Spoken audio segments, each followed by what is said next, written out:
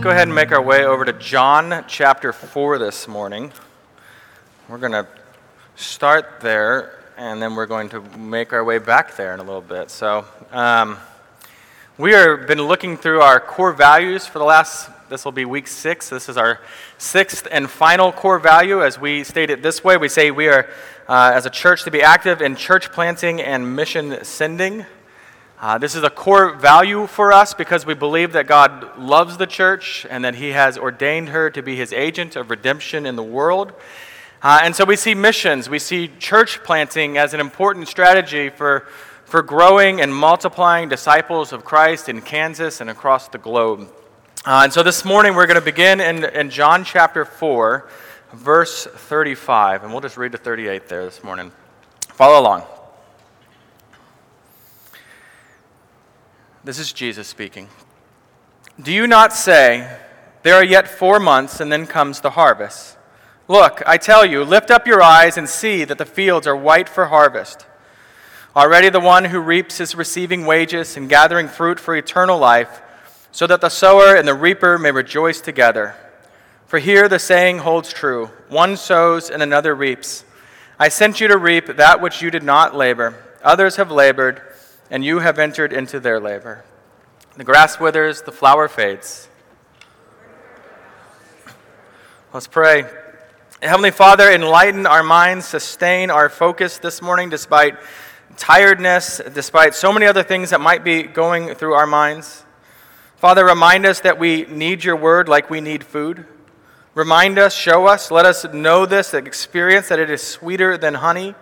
It is to be eaten together as individuals and families and feasted upon as a covenant family together.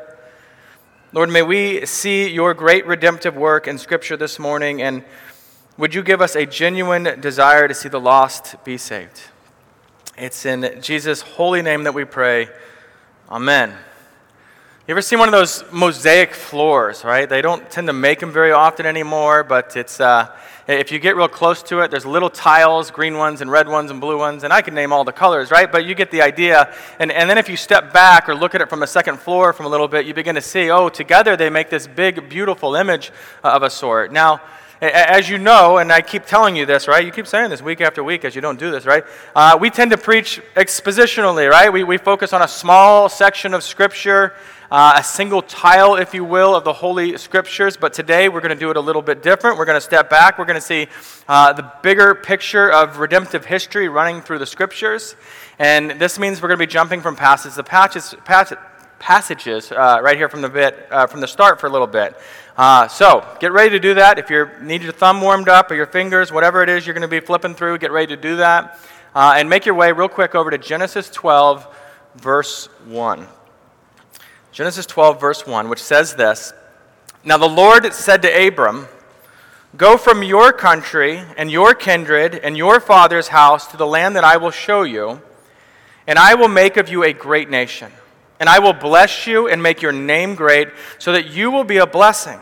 I will bless those who bless you, and him who dishonors you I will curse, and in you all the families of the earth shall be blessed.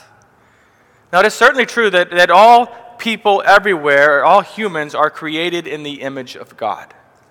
And yet we see here God come to Abraham with this unique blessing, this particular calling, this purpose unique to his life at this moment, right? And I think sometimes we forget because we kind of know these guys. They seem larger than life, and we can forget that Abraham was just one human on this giant planet being told by God that he had this unique role to play in redemptive history. And what a strange thing it must have been for him to hear this. Right? Because really when he gets down to it too, right? God is saying he's not just going to bless Abraham through this. He's not just going to bless Abraham's family, right? But something far beyond that. He tells Abraham that he's going to be a blessing to all the families of the earth. That's a big deal. And yet how God is going to do that, how he's going to bless the nations, remain quite a mystery to Abraham. Now turn to Genesis 22 a little further. Genesis 22, verse 18, God's speaking here, and he gives a little bit more information about this mystery of the blessing, of how he's going to bless the families of the earth. In verse 18, he says, In your offspring shall the nations of the earth be blessed, and your offsprings. You see, God is working something wonderful for the world, for all nations of the earth will be blessed through a descendant of Abraham. That's what he knows at this point. Now let's jump a lot further actually, to Isaiah 49, verse 6. And again, God is speaking here, and it's to and about this unknown servant. So that's the idea here. You and I, we hear this and we're like, yeah, that's Jesus. But you have to understand, when they hear it, they're just this unknown servant. They don't know who this is pointing to real well. And listen to this. He says, this is God speaking. He says, "It is too light a thing that you should be my servant to raise up the tribes of Jacob and to bring back the preserved of Israel. I will make you as a light for the nations, that my salvation may reach to the ends of the earth." It's not COVID. You feel like you have to say that every place you go now if you cough. Anyway, he said right at the end, right? Let me read it again. "That my salvation may reach to the ends of the earth." In other words, what we're seeing here is that God's plan has always been for salvation to extend to the end of the earth, not just for Israel. Because it'd be so easy, wouldn't it, for the people of God to want God to only bless them. That's just the natural way we think. That's why we're so annoyed when our tax money goes to bless some other nation, right? Of some kind of thing, right? It's just this natural thing. And so even like, "We are your people, God, only bless us," would have been the most normal thing to happen, to think about there. Only their nation, only their tribe. And so be amazed here, for God is saying, I'm not just the God of Israel, I am the God of the entire world, and I will redeem my people from every nation of the earth, because that's where his people are to be found. Now let's go real quick over to Habakkuk. It's near the end of the prophets.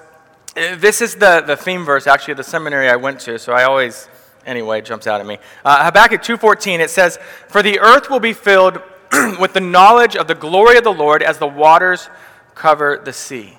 Now, as you go through that real quick, you don't really pick up on what's happening here, right? Because it doesn't say that God's glory is going to cover the earth like water covers the earth, right? Because that would only be, come on, science people, what is that? 70% of the earth is covered in water? It says, the knowledge of the glory of the Lord will cover the earth like waters cover the sea. Now, how much of the sea is covered in water? Stuckey, do the math. Come on, Stuckey. 100%. All right, you're going to get that doctorate. 100%. God's glory will be known. Okay? God's glory will be known. Now, let's turn to the New Testament here. Matthew 1, verse 1. This is one of those, the genealogy verses, passages, because everyone loves genealogy passages. Matthew 1:1. The book of genealogy of Jesus Christ, the son of David, the son of Abraham. There's a connection there, all the way back to Genesis 12, right? Jesus is the son of Abraham, a descendant. Now, there are roughly 2,000 years between that point with Abraham, between Abraham and Jesus. During that time period, children are born, they grow up, they wed, they have children, they die, and so on, until eventually Mary gives birth to Jesus, which is hugely significant. I know you know that, right? Because Jesus is the one through whom God is going to bless the nations. And so Jesus is born. He is the Christ, a blessing to the nations. He grows up. He begins his public ministry. He does all these miracles. He's healing people. He's proclaiming good news. He calls disciples. They follow him. He's treated as a criminal. He gets capital punishment, nailed to a Roman cross where he dies. You can imagine for the disciples at this point, all hope is lost, because this is the Messiah. This is the one we've been waiting for. And the disciples just scatter in fear for their lives, expecting, oh, this is over. And then in this mind-blowingly manner, they see, they talk to, they even touch the resurrected Jesus Christ. This is the most important event in all of history. For Jesus' death and resurrection, this is the blessing to the nations. This is the blessing to you. This is the blessing to me. This death and resurrection is what secures and supplies the forgiveness of our sin. It also gives missional purpose to our lives. Now, hopefully you remember the Great Commission, and I say that because we were going through it 2 weeks ago, so if you don't, I'm going to be depressed because you're not learning anything. Anyway, look at it again. Matthew 28, verse 16. And Jesus says, all authority in heaven and earth have been given to me. Go therefore and make disciples of all, how's it end? Nations. Make disciples of all nations. Remember when God said a couple of thousand years earlier in Genesis 12 that he would be a blessing? He would bless the nations of the earth. It's in Christ that the blessing comes. Now, has it ever occurred to you that Jesus could have miraculously just made the gospel proclaimed to the nations immediately, right? Especially at this day and age, we all have phones or something. Every screen on the planet could suddenly broadcast the gospel, and you'd really cover quite a bit of ground at that point. It could just be broadcast in the sky. God's perfectly capable of that. Here's the gospel, and everyone would know instantly of Christ and hear the gospel. But instead, for some reason, God chooses to give this amazing task of evangelism to his people to take part in. He says to us, go make disciples of all nations. You see, unless you happen to be ethnically Jewish, you're not Israel by any means, right? You're the nations. You're the nations. I am the nations. And through Jesus, God has blessed you. Right? It's like a giant game of telephone, right? The gospel has made its way from that mountain in Galilee to your heart, and it's an amazing thing. I'm always blown away by the way the gospel has just blazed across the planet and across years after year after year. Now let's jump again. Acts 14, verse 23, it reads this. And when they had appointed elders for them in every church with prayer and fasting, they committed them to the Lord in whom they had believed. Paul and the others are establishing churches every place they go, and they're putting elders into place. We see this all throughout the book of Acts, this spread that churches are growing. When they do it, they don't just proclaim the gospel and like, all right, good luck, people. Right? They establish these churches. And it's being done in all sorts of cultures that look very different from each other. And these churches help and support and plant other churches that go forward. Manhattan Pres is thousands of years later, but we are one of those churches that has been planted by other churches that came in support of that. God willing, people are here growing in faith, and we want to be a blessing as well to the nations by supporting other church plants, by supporting missionaries as well. That's our desire. Now, as we move through the scriptures, one mosaic tile to another, my goal has been to just show you this big picture of how God is working in history to bring salvation, not just to Israel, but to his elect in every single nation. And I hope you've seen that while it's true that it's God and not you who causes salvation, that's a work of God alone, you are also not just a spectator, a mere spectator, right, in this? We're called to be planters, to be waterers. We are sowers and reapers. We are like farmers sowing the seed of the gospel, and like all farmers, we should be working hard to plant, to pray for water, for growth, for a time of harvest. Now let's find our way back to John 4:35. Those of you that were like, I'm not going to flip, you're already there. You're ready to go here. John 4:35. These words of our Lord here are smashed right in the middle of a larger story that's going on. It's the story of the Samaritan woman at the well. The disciples, right? Jesus and his disciples come to this well, and his disciples go into the village. They're going to go get some food, get some takeout, and bring it back. And the woman comes out of the village at about the same time to get water at the well, and Jesus begins this conversation with her by asking her, he sees this ministry opportunity. He's like, so if you were to die tonight, how certain are you that...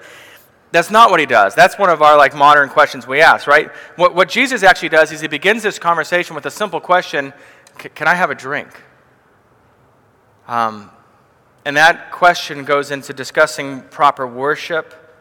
He ends up confronting sin in her life, graciously, but doing so. But by the end of the conversation, she has knowledge of salvation.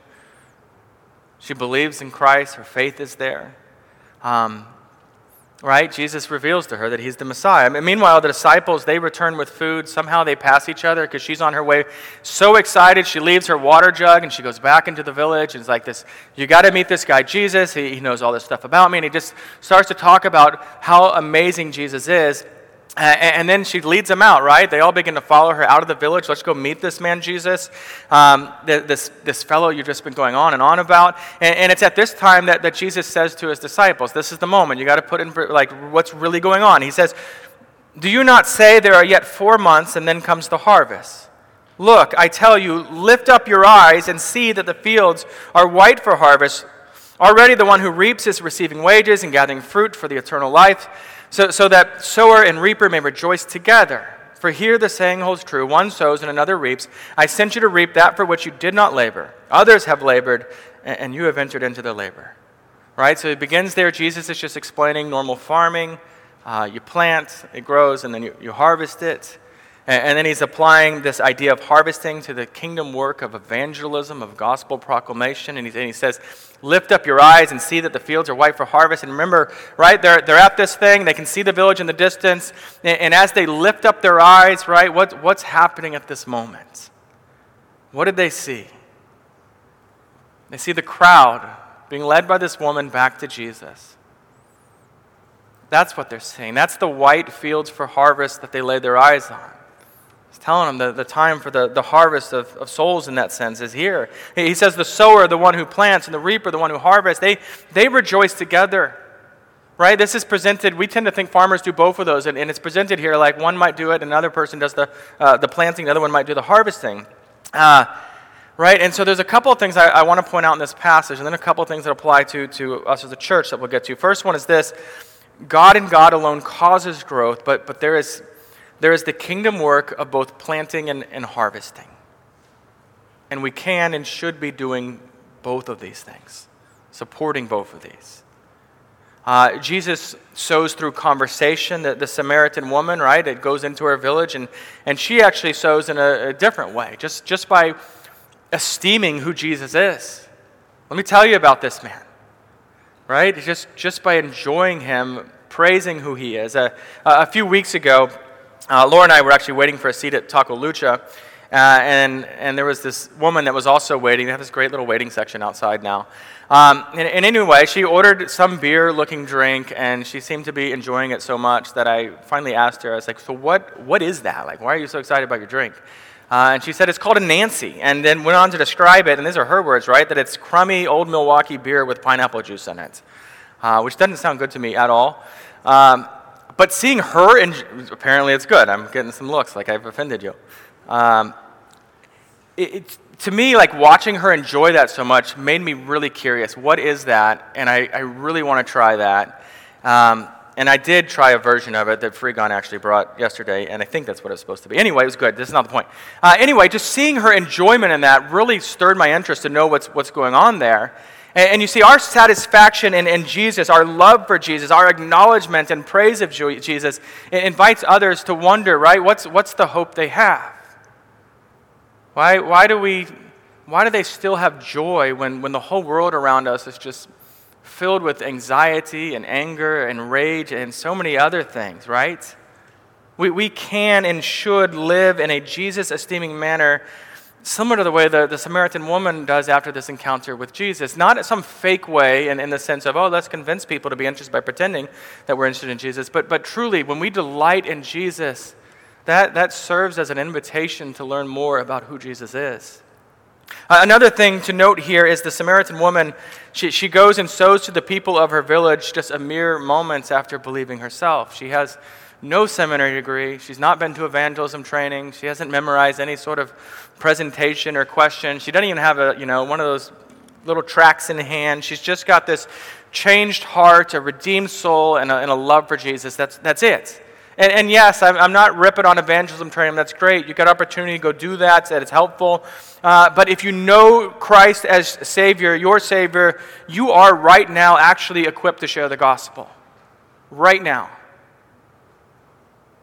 The second thing I want you to gather from this text is there is sowing and there is reaping, and both of those are valuable. It's not just the harvesting. When we lived in Kansas City, I used to go riding on this Indian Creek bicycle ride. It's like 36 miles, and they kept adding more sections to it almost every time I was on it. On one ride near the end, I come up on this guy sitting at a picnic table. He's an older man, probably my age now, but I saw him as an old man. Anyway, he's sitting next to this bicycle and just looking exhausted. And on the ride, I'd actually been thinking about evangelism and church planting and all these things going through my mind, what missions might look like, and all these kind of things. And I see him, and I just begin to pray in my head, God, give me wisdom in this moment. And I even started to wonder, honestly, God, is this one of those moments where this is going to become one of these great evangelism stories that I'll share in a sermon someday? And I stopped, and I just decided I'm going to talk to him, and I'm going through my head, what's the best question here? And I asked the most brilliant evangelism question ever. You might want to write this down so you can use it later. Ready? Here's what I said. I said, is this the end of the trail? That's what I came up with. I nailed it. Absolutely pathetic question, but you're getting close to him. You got to act quick in this moment, and I didn't. But the Lord used it. That dumb question actually led to a conversation with the man. He began to share how he had recently lost his job of many, many years. I can't remember the number. He talked about his son who had just graduated from K-State. We talked about Christianity. About his intrigue. He had a daughter who was a faithful believer, and he couldn't make sense out of her, but she seemed happy, and it was just a conversation about that. He talked about the insane amount of travel that his job that he just lost actually required of him, and how that cost him relationally with his children, his wife. I asked him questions and answered his questions, some about God and what it's like to be a pastor, the questions he had. I began to feel this weight on me, and I wasn't sure where it was coming from, this sense that I needed to be, more bluntly, like, here's how you come to, put your faith in Christ, and here's how you can have forgiveness through Jesus, right? And that this weight that I just kind of felt if I walked away and I didn't say something like that, just really writing it really boldly to him, that somehow I had failed. And eventually, if I'm honest, the weight just lifted, and I began aware that I was going to have to force that in a really weird way, and that this was one of those moments that was more about sowing. It was more about this skeptic man meeting a Christian who was kind, who spoke openly about God, who showed genuine interest in his life and what's going on in his life and his welfare. And before we departed, I'm letting him know that we'll be praying for him. He'd get a new job, something to provide, and he'd be able to restore these relationships with his family. And I rode away knowing that God had brought me into his life for a reason, only it was for sowing, it was for planting, it wasn't for harvesting. There are times for planting, and there are times for harvesting. May we rejoice to be used in the service of our Lord for both opportunities. And my point is this, right? Do be deliberate to do one or the other. With the people that God has brought into your life, do be deliberate. Plant or harvest. Have that in mind. Now, I know, that this all sounds more like evangelism. You might be thinking, I thought we were talking about church planting and missions. What is this? Right? And here's the reason why I've kind of taken this direction. It's because you are never going to have a heart for missions. You're never going to have a heart for church planting. See the value of it unless you first truly believe that the people you know, the people you work with, the people you interact with are in desperate need of a Savior. That it really matters. Really matters. Do you care about the souls of those that you interact with at work, at school, on post? Do you care? Even the people who are not like you? Even the people that do not like you? And so, as a church, like we say, right, we wish to support missions and church planting with finances, with prayer, with people. That's our hope. That's our aim. And as we've been going through these, this is part of this, right? Evaluating how have we actually done at this, which this I'd say we've done with very limited success. We do support missionaries. Zach and Ellie. Zach was a part of this covenant community, this covenant family during his college years. We consider RUF and crew missionaries, even though their mission field is just a mile from here, right? Rather than across the globe. We financially support our presbytery, which in turn supports missionaries you've probably never heard of because we've not done a very good job of sharing that information with you. We financially support, and Travis and I are on the board of the Great Plains Church Planting Network, which is a great organization that goes multiple states around here. We both also serve as elders at Kirk of the Plains. Kirk is, I believe, a Scottish word that just means church. Kirk of the Plains is the church plant in Andover, Kansas, being led by Pastor Rick Franks. I do ask you to be praying for that work there. It's just outside of Wichita, if you're not familiar. With our presbytery, we've made attempts at beginning church plants in Topeka and Lawrence, but different issues have prevented both of those from actually getting off the ground. I'll say this, if you know ordainable guys who wish to plant a church in Kansas, put us in touch. We want to talk to them. Even if they don't want to plant a church in Kansas, put us in talk with them. Right? Including campus ministry, almost 9% of our budget goes to missions and church planting. We'd like to see that number higher. In full honesty, we would also like to pay our bills and find a permanent home to meet in as a church, to gather and worship the Lord in. Still, we can do better as elders and as a congregation to support church and church planting and missions. Let me give you a few ways. Some of these are for you, some of these are for us. First is this one: trust that in Christ your sins are forgiven. And I know you do. Most of you do, right? But know the depth of that. Feel the depth of that. Embrace it. And then desire that for others. Desire that for people you know, for strangers across the globe who are enslaved to their sin, who are shackled to Islam, who find hope in the hopelessness of secularism, humanism, and every other cucumber-field idol of their hearts. Second, pray. In Matthew 9:37, our Lord says, "The harvest is plentiful, but the laborers are few. Therefore, pray earnestly to the Lord of the harvest to send out laborers into his harvest." Pray for college men and women to get a vision for missions, to spend a few years somewhere ministering as missionaries, or spending an entire lifetime doing that, one or the other. Pray for Zach and Ellie, right? We mention them often. They are unable to get access to the people that they so desperately want to proclaim the gospel to. They have real reason to believe right now they can be there by the new year. But I want you praying, asking the Lord that he would make a way that they would really get there. Also, pray for John and Tricia. Pray for Jeremy and Zach. They're here most Saturdays. Ask them about the ministry they're doing and pray for them.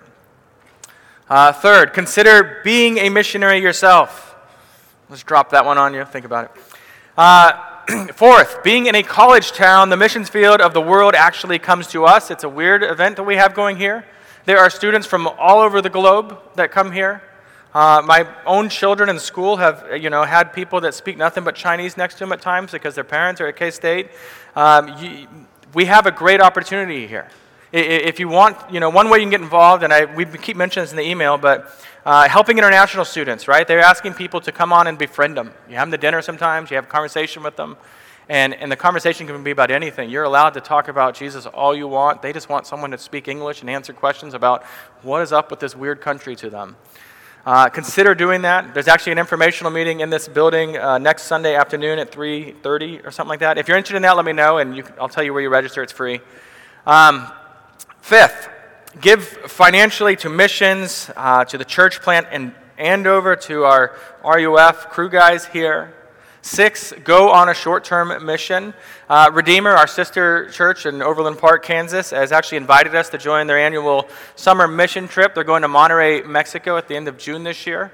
You can go as an individual, you can go as a family. If that is something that interests you, I highly encourage these things. I've done them in the past. They are fantastic memories. You can ask Rudy, who's visiting with us. He's been on a few of them. Jake, so consider that. If you want more details, talk to me after. 7th, learn more about missions. Read books about missions and biographies of missionaries. Also, there's this fantastic class called Perspectives that is going on in this town. Some church will host it most semesters. It is not happening right now. Whenever that does show up and someone is hosting one at some point, I will put the information out. It is a fantastic class. 8th, let's train up and support young men who will go on to study at seminary, be ordained in our presbytery, and church, plant churches in Kansas. Guys like Jeremy, guys like Zach, John and I already have explained to them our wonderful plan for their life to plant churches here. Redeemed Church, or Reformed churches in Kansas. So, pray that the Lord would provide that. We can be a place for training and raising up guys that way. Ninth, John already does it, but I should go preach and visit the Andover church plant, right? I fully confess. I've served as an elder down there for them a few years, and I've not gone down and preached them at any point. So I'm asking, would one of you, just one of you, please incessantly remind me until I actually follow through with that? I should do that. 10th, we as elders should give more updates about missionaries and church plants happening in Kansas and through the network we're part of, the Great Plains Church Planting Network. We also want to have John and Jeremy share, even in the service, ways that we can be praying and supporting the ministry they're doing on campus. 11th, I guess you have to say. Just like it's been a great blessing to our deployed guys when you get in contact with them. Susie, you've done a great job with that. The same is true for missionaries. We can give you the contact of Zach and Ellie and others in the presbytery, just to contact them, encourage them. It can be really lonely on the mission field, really isolated, so to make time for that. 12th, last one, be missional. And by that, I know there's a lot of stuff wrapped up in that term. By that, I mean simply, as ambassadors of Jesus, be intentional in your interactions with people. Pray and think about how to lead people to Jesus, how to just to be an example of what it looks like to be a Christian living in the world that would make someone curious. And that means praying for and often with others, asking questions and stuff, right? It means kindness to the employee who totally messed up your order and is really not so nice. It means being generous to meet people's needs. It means asking people about God. It means answering their questions. It means inviting your fellow soldiers and classmates, your friends to come worship with us or a Bible study or one of the fellowship events just to meet some other Christians. We will all joyfully welcome whoever you bring, right? No matter how weird your friend, invite them. We will welcome them. We will do a good job of that, right? We all promise to do so? All right, so then, in our John passage, Jesus changed all of eternity for this small village. And sometimes we look back and we're like, that was neat, but God is still working today. He's still working today all over the globe. The gospel is still going out. People are coming to faith. We see amazing things happening. Manhattan Pres in this gathering for worship is a testament to our mighty God who is still saving sinners. May we, all of us, you and I, be in his service for the joy of the nations and for the glory of God's name. Let's pray. Mighty God, we thank you for the redemptive stories in this room. The stories of parents and friends and strangers who were bold enough to speak about you, to care. Would you give us such compassion for the lost that those stories do not end in this room, but to carry on in our homes and our places of work and leisure? May our joy in you overflow such that we cannot keep quiet. That like the Samaritan woman, we would rush into the village and speak with joy of our Savior. That we would long for them to know Jesus like we know Jesus. Father, give us wisdom as a church to know how to best be used, how to best use finances and time, our lives, for the sake of your glory in the nations. And we pray this in Jesus' holy name. Amen.